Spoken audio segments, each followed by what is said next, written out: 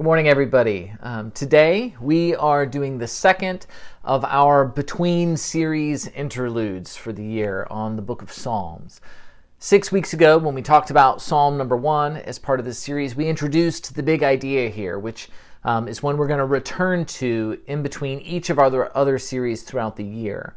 And we said then that the book of Psalms in the Old Testament is first an emotionally earnest, century-spanning guide to remembering God's promises and worshiping Him as we wait for Him to redeem and restore His creation. And then second, we said that this book, Psalms, works by giving voice to many different expressions of our feelings in that waiting, from lament and grief to doubt to joy to gratitude, and that it gives voice to those expressions and then ties those expressions to the cultural story of Israel, and specifically to Israel's hope in the Messiah. Which is all a pretty long way of saying that we're reading the book of Psalms together this year so that we can learn to wait on God by reading over the shoulders of people who've waited before us. Now, if you've been following along in our year-long Psalms reading project this year, you've already encountered a wide variety of the kinds of feelings that go along with this waiting, from overwhelming joy and remembering the things God has done and continues to do, even to deep anger and frustration in these moments when God seems to be absent in the psalmist's life. If there's one key takeaway in this entire series, it might be this. Whatever you're feeling as you wait on God, whatever you're feeling as you wait on God isn't new. And even if what you're feeling is angry or sad, what you're feeling is also okay. What we can be challenged to do, however, in light of all that truth, is no matter what we're feeling, to have the boldness to take those feelings to God in confidence that God can handle it. In fact, He wants to hear how we're feeling, whether it's pleasant or not. He loves us, all of us, just as we are. We hear that over and over in Scripture. And being vulnerable with God, just like when we're vulnerable in our relationships with one another, that vulnerability is one of the ways that we build depth in our relationship and trust with Him.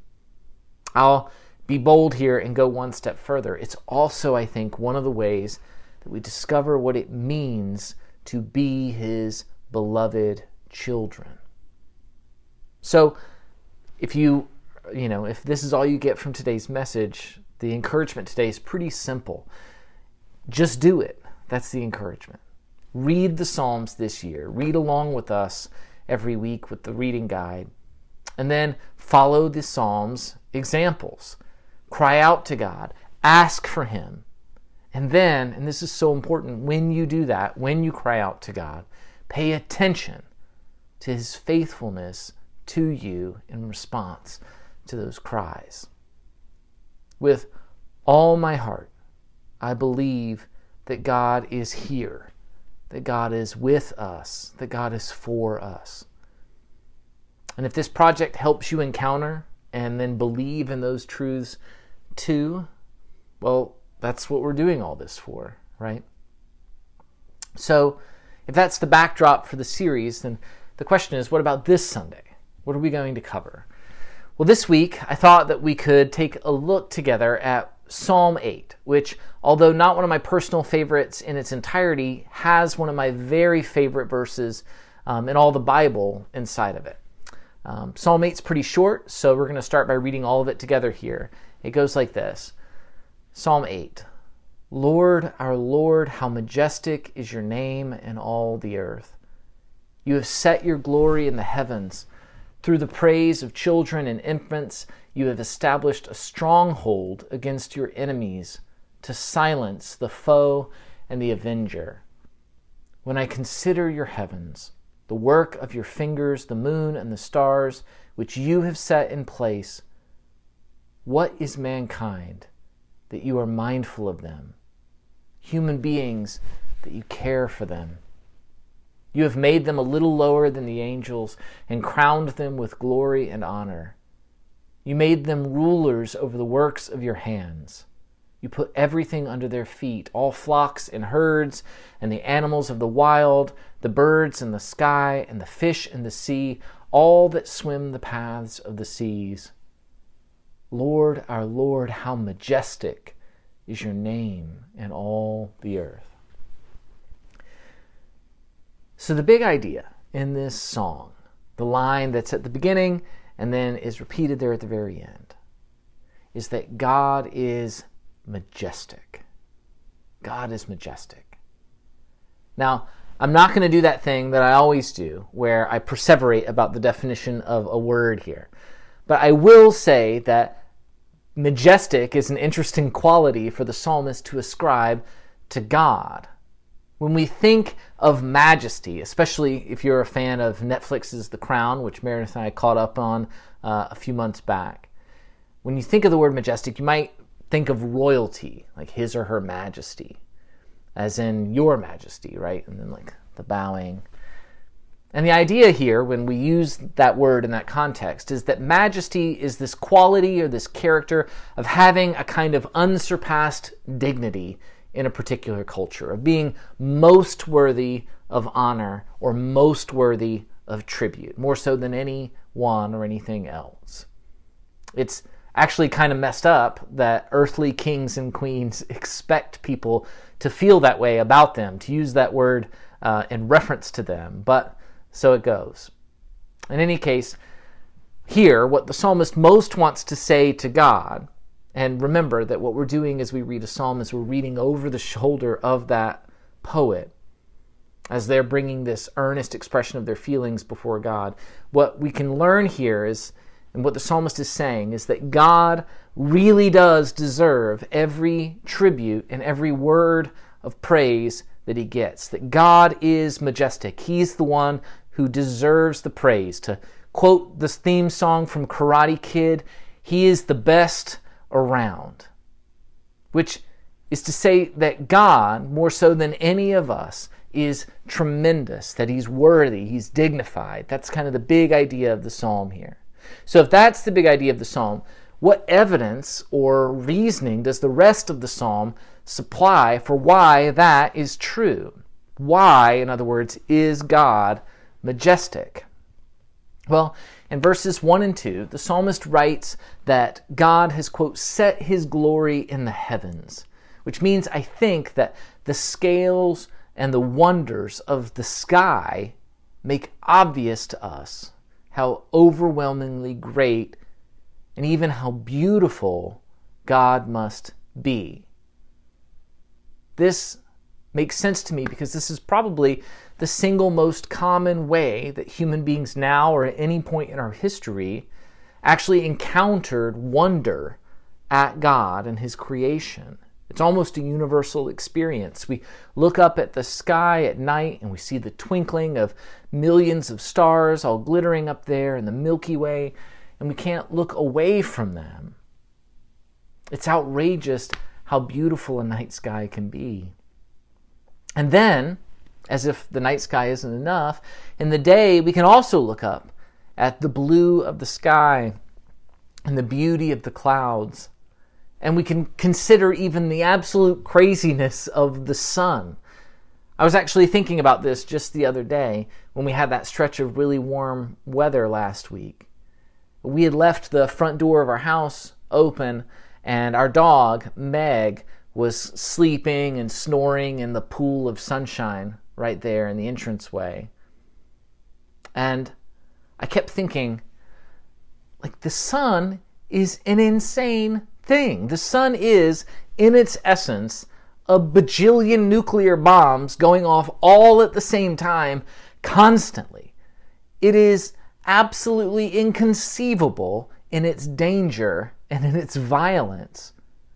And yet here we are, just far enough away from all of it, that we have a hard time imagining anything more comforting and wonderful and peaceful even than closing our eyes and just feeling the heat of sunshine on our skin in the springtime.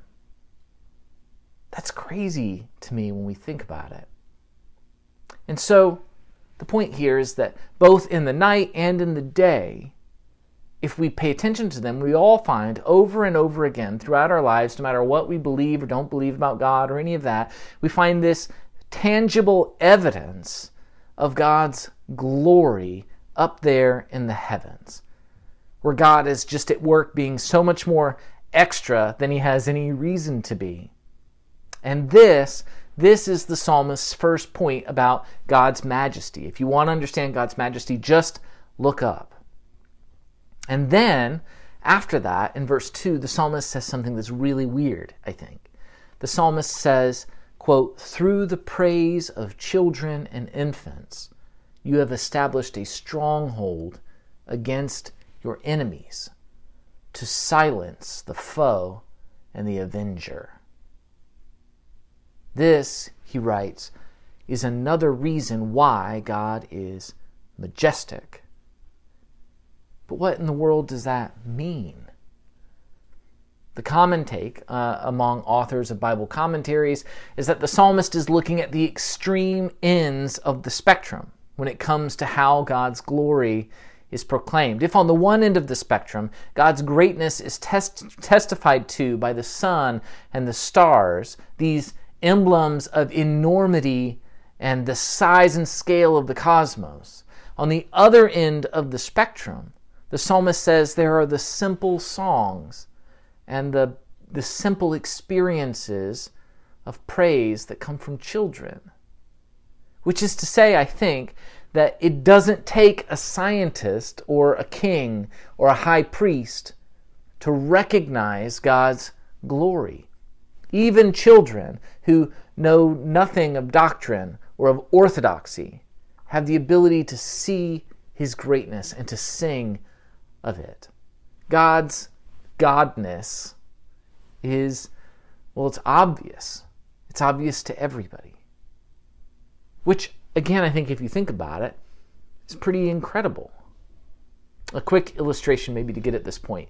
Over the last year, our family has tried pretty hard to keep up some kind of a Sunday routine. Maybe some of you are in the same boat.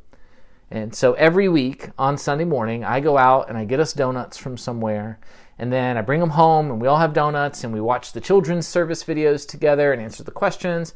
And then after that, Meredith and I watch the adult service together. And over again, over the past year now, I have tried to get my oldest daughter, Evangeline, who's 12, to sit in with us for the adult part of the church. But week in and week out, like, Evangeline just will not do it. "You're too boring, Dad," is what she always says. And honestly, Evangeline is right. Each week, I'm trying in these messages to talk in a way that can make sense to everybody that's in our church, from a teenager like Evangeline to people of you in the congregation who are yourselves former pastors and theologians. But it would seem that as I'm trying to hit this scale from the teenager to the retired theologian, that I, for one, am not sufficiently majestic as a speaker, which is to say that I can't talk in a way that reaches both ends of the spectrum at the same time. But in verses 1 and 2, I think the psalmist is trying to point out that God can talk in that way, that God's goodness and his dignity and his majesty written in the heavens makes sense to everybody all the time, no matter who they are. That's why I think the verse says that it's through the praise of children and infants that God has established a stronghold against his enemies, or those who would deny or discount him or his existence. Because there's just no room on the spectrum for deep doubts to take hold, because God's capable of covering the whole of it. So I think that's the first reason here that God's name to the psalmist is majestic, because his glory is big enough that even the smartest ones of us never get a full handle on it, but it's also simple enough that even children can get a sense of it. So where do we go from here? Well, next, the psalmist gets to those verses that I said before at the beginning were some of my very favorite ones in the Bible. The psalmist writes, quote, "When I consider your heavens, the work of your fingers, the moon and the stars which you have set in place, what is mankind that you are mindful of them, human beings that you care for them?" If that first point is that God is bigger than both extreme ends of the spectrum, that what he has done in creation is majestic and it's overwhelming, the second point here is that even so, even though it's overwhelming, God is still mindful of us. And it's worth pausing sometimes. It's worth pausing like we're doing right now as we read over the shoulder of the psalmist here to recognize something that we may not consider often, which is that there's no real reason for that to be true. There's no reason for it to be true. What do we sense to be true about God if we believe that he is the one who made the entire universe? Well, I think we sense that he is a creator, right? That he's brought into being over millions of years the enormous and the rich tapestry of all things. That if God is God, God has made innumerable galaxies. That he's filled those innumerable galaxies with innumerable stars. And those stars are surrounded by innumerable planets. And at least on this one little planet, even here, he's filled this planet with incalculable and unfathomably diverse life. From the smallest cells in the depths of the oceans to the insects and the fish and the birds and the animals of our own realm and scale, even to the ecosystems which weave together to support the flourishing of all these other things. And among all of those things, all of those systems, not the most numerous, not the largest, not even the most complex, but the most treasured of them is us. Human beings, rich in diversity ourselves, and yet chosen by God to listen to him, to be loved by him, even to be pursued for relationship by him.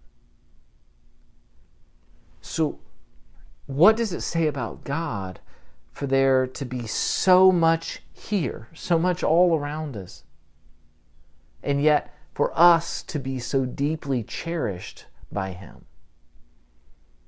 One can imagine at least two other scenarios, right? First, we could be the only thing that God made. Like, we don't really need all this richness beyond ourselves if we're the only ones that really matter, do we, right? Or, scenario number two, everything that God made can equally matter to him. And the gospel could have gone out not just to us as humans, but the gospel could have gone out to bluefin tuna and hummingbirds and katydids and every other kind of thing as well. But that's not what happened. Neither of those are what happened. Instead, things are both richly diverse and we are uniquely cherished by God. This tells us that one thing we can know with confidence about God is that he is surprisingly and even scandalously intimate in his love for us. And that surprising, scandalous, intimate love, the psalmist says here, is majestic. The third point that the psalmist makes comes from the remainder of the psalm, which teaches us that God is not just mindful of us, but even more than that, God has given us dominion over his own wonders in creation.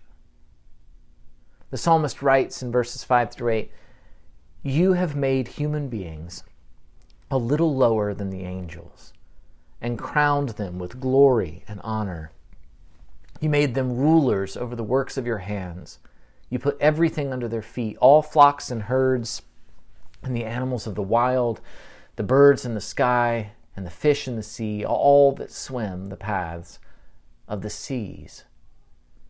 So what we learn here, what the psalmist is wondering at now, is that not only are we intimately loved and cherished by God, uniquely loved and cherished by God, but also God entrusts us with other things that he also loves too.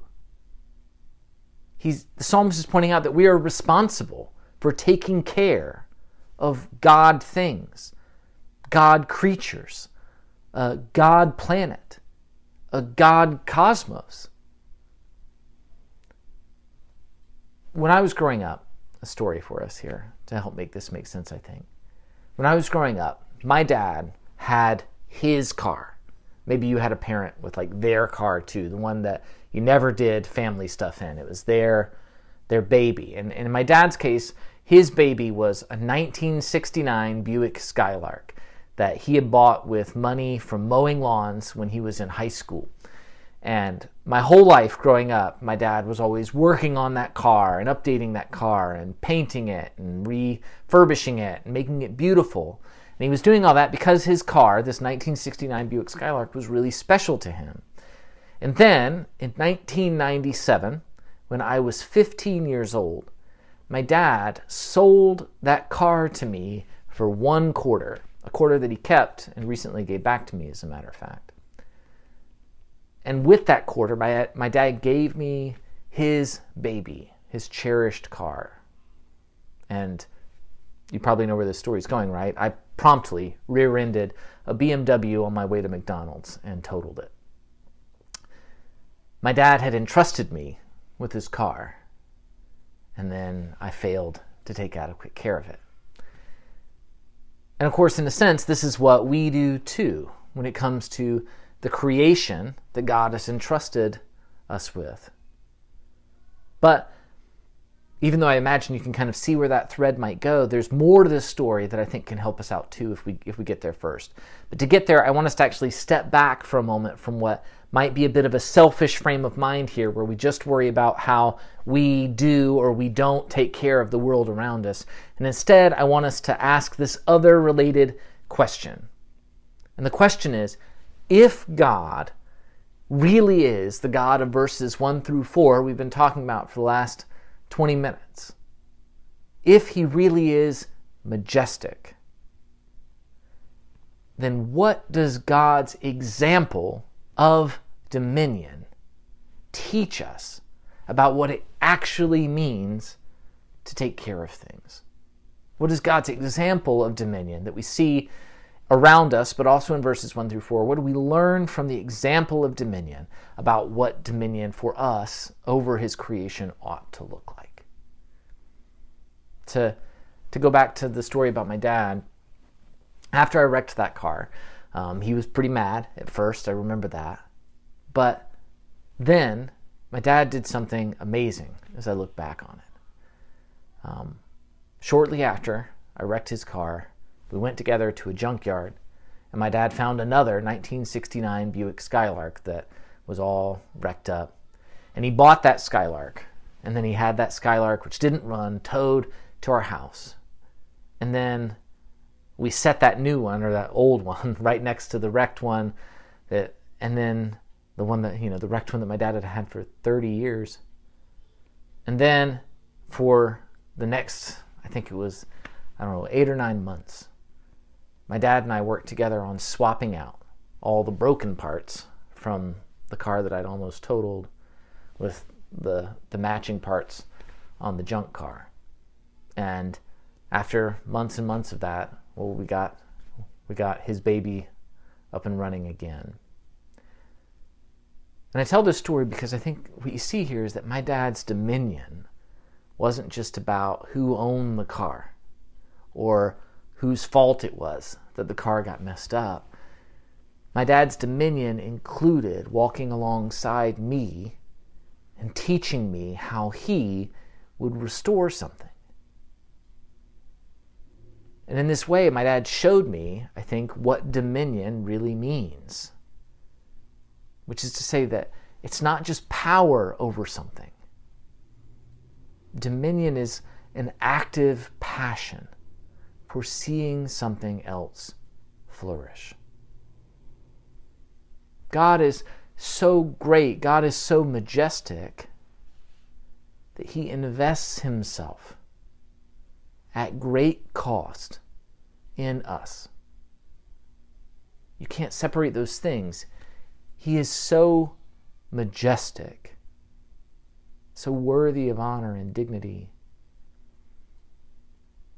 that he invests himself in us at great cost.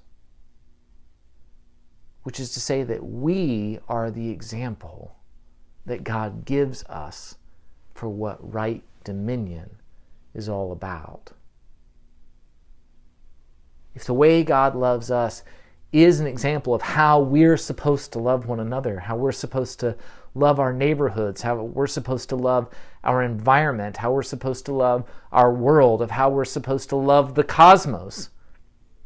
If God is showing us what it means to have dominion in his treatment of us, then what radical love have we been invited to share in those places with those people? The full majesty that the psalmist sees here is first that observable scope of God's greatness in the heavens for, little children and high priests. And then the second thing is the surprising intimacy of that great God's love for humans specifically. And then third, this shocking, loving generosity of God's dominion.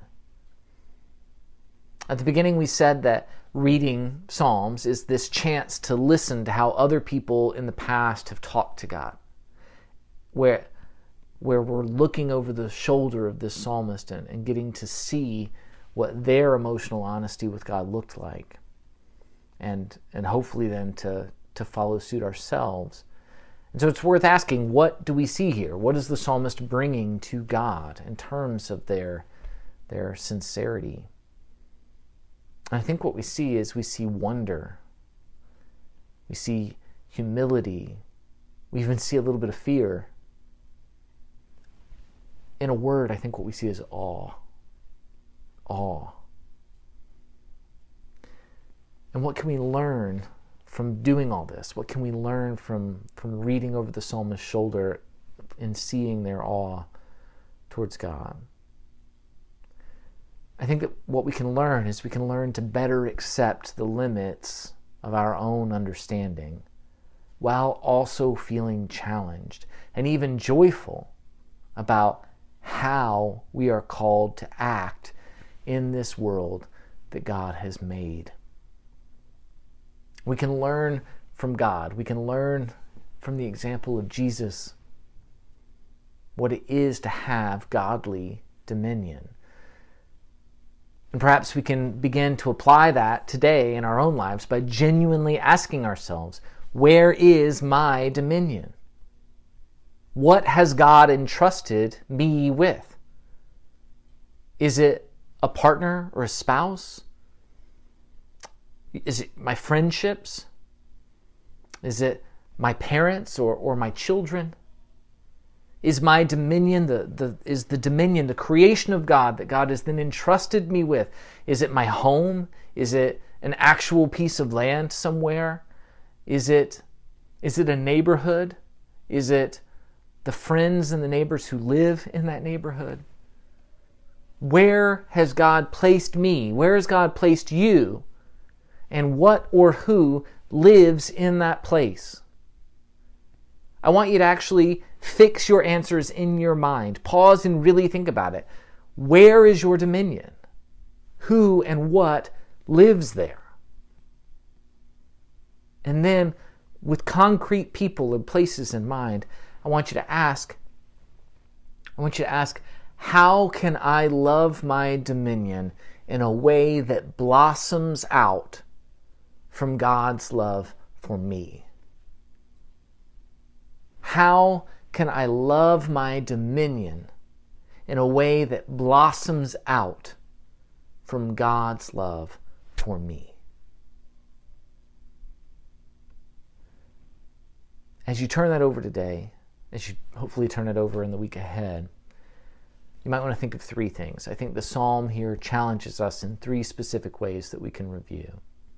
And they're built on those three pieces of evidence the psalmist provides for how and why God is majestic. The first is this: we need to try to reach everybody as best we can. In the same way that God reaches everybody, His glory is obvious to everybody, we need to try to reach everybody as best we can.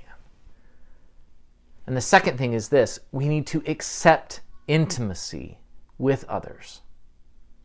That if God shows us in His love for us this majestic ability to focus in and to cherish His creation, us among all of His creation, then how can we both get better at accepting intimacy from God or even from others in our life, and at the same time by giving ourselves more freely and more openly both to Him and to others? How do we become more intimate? And then third, we need to model, if not the radical, open-handed generosity of God, then at least the generosity of my dad when I wrecked his car. We can resist our tendency towards self-absorption, and instead we can experience and embrace each other, and we can experience and embrace who and what God has made. And we can experience and embrace all that God, in His majesty, has connected together in this world we live in. It's connected to us in this world we live in. So that's really the challenge today. How do we more rightly live in those connections? I'll pray for us, and then we'll continue in worship today. God, thank You for who You are. Thank You for Your majesty, for being majestic. Thank You for giving us a window into that, a glimpse of that. God, You don't have to pay attention to us. When we consider the works of Your hands, what are we that You are mindful of us? It's a rhetorical question, and the answer, of course, is we're cherished. We're Your children. You love us, not because of something inherently special about us, but because You've chosen us to love. And not just to love, but to share Your dominion. God, I pray that we will be better stewards of that we'll be more faithful to the places and the people that You've put us in relationship with. Help us to take small steps towards that this week, God. Help us to take small steps towards more vulnerability and intimacy with each other, towards better stewardship of the places that You've placed us in. God, really all of this comes down to an incredibly difficult but central prayer request, God, which is just that You'll give us Your eyes to see the world that we live in. Give us Your heart to love it well. Thank You for being patient with us. Thank You for cherishing and loving us. Thank You for drawing this community of people together to care and love for one another too. We're grateful for the privilege of being a part of Your creation. In Your Son's name, amen.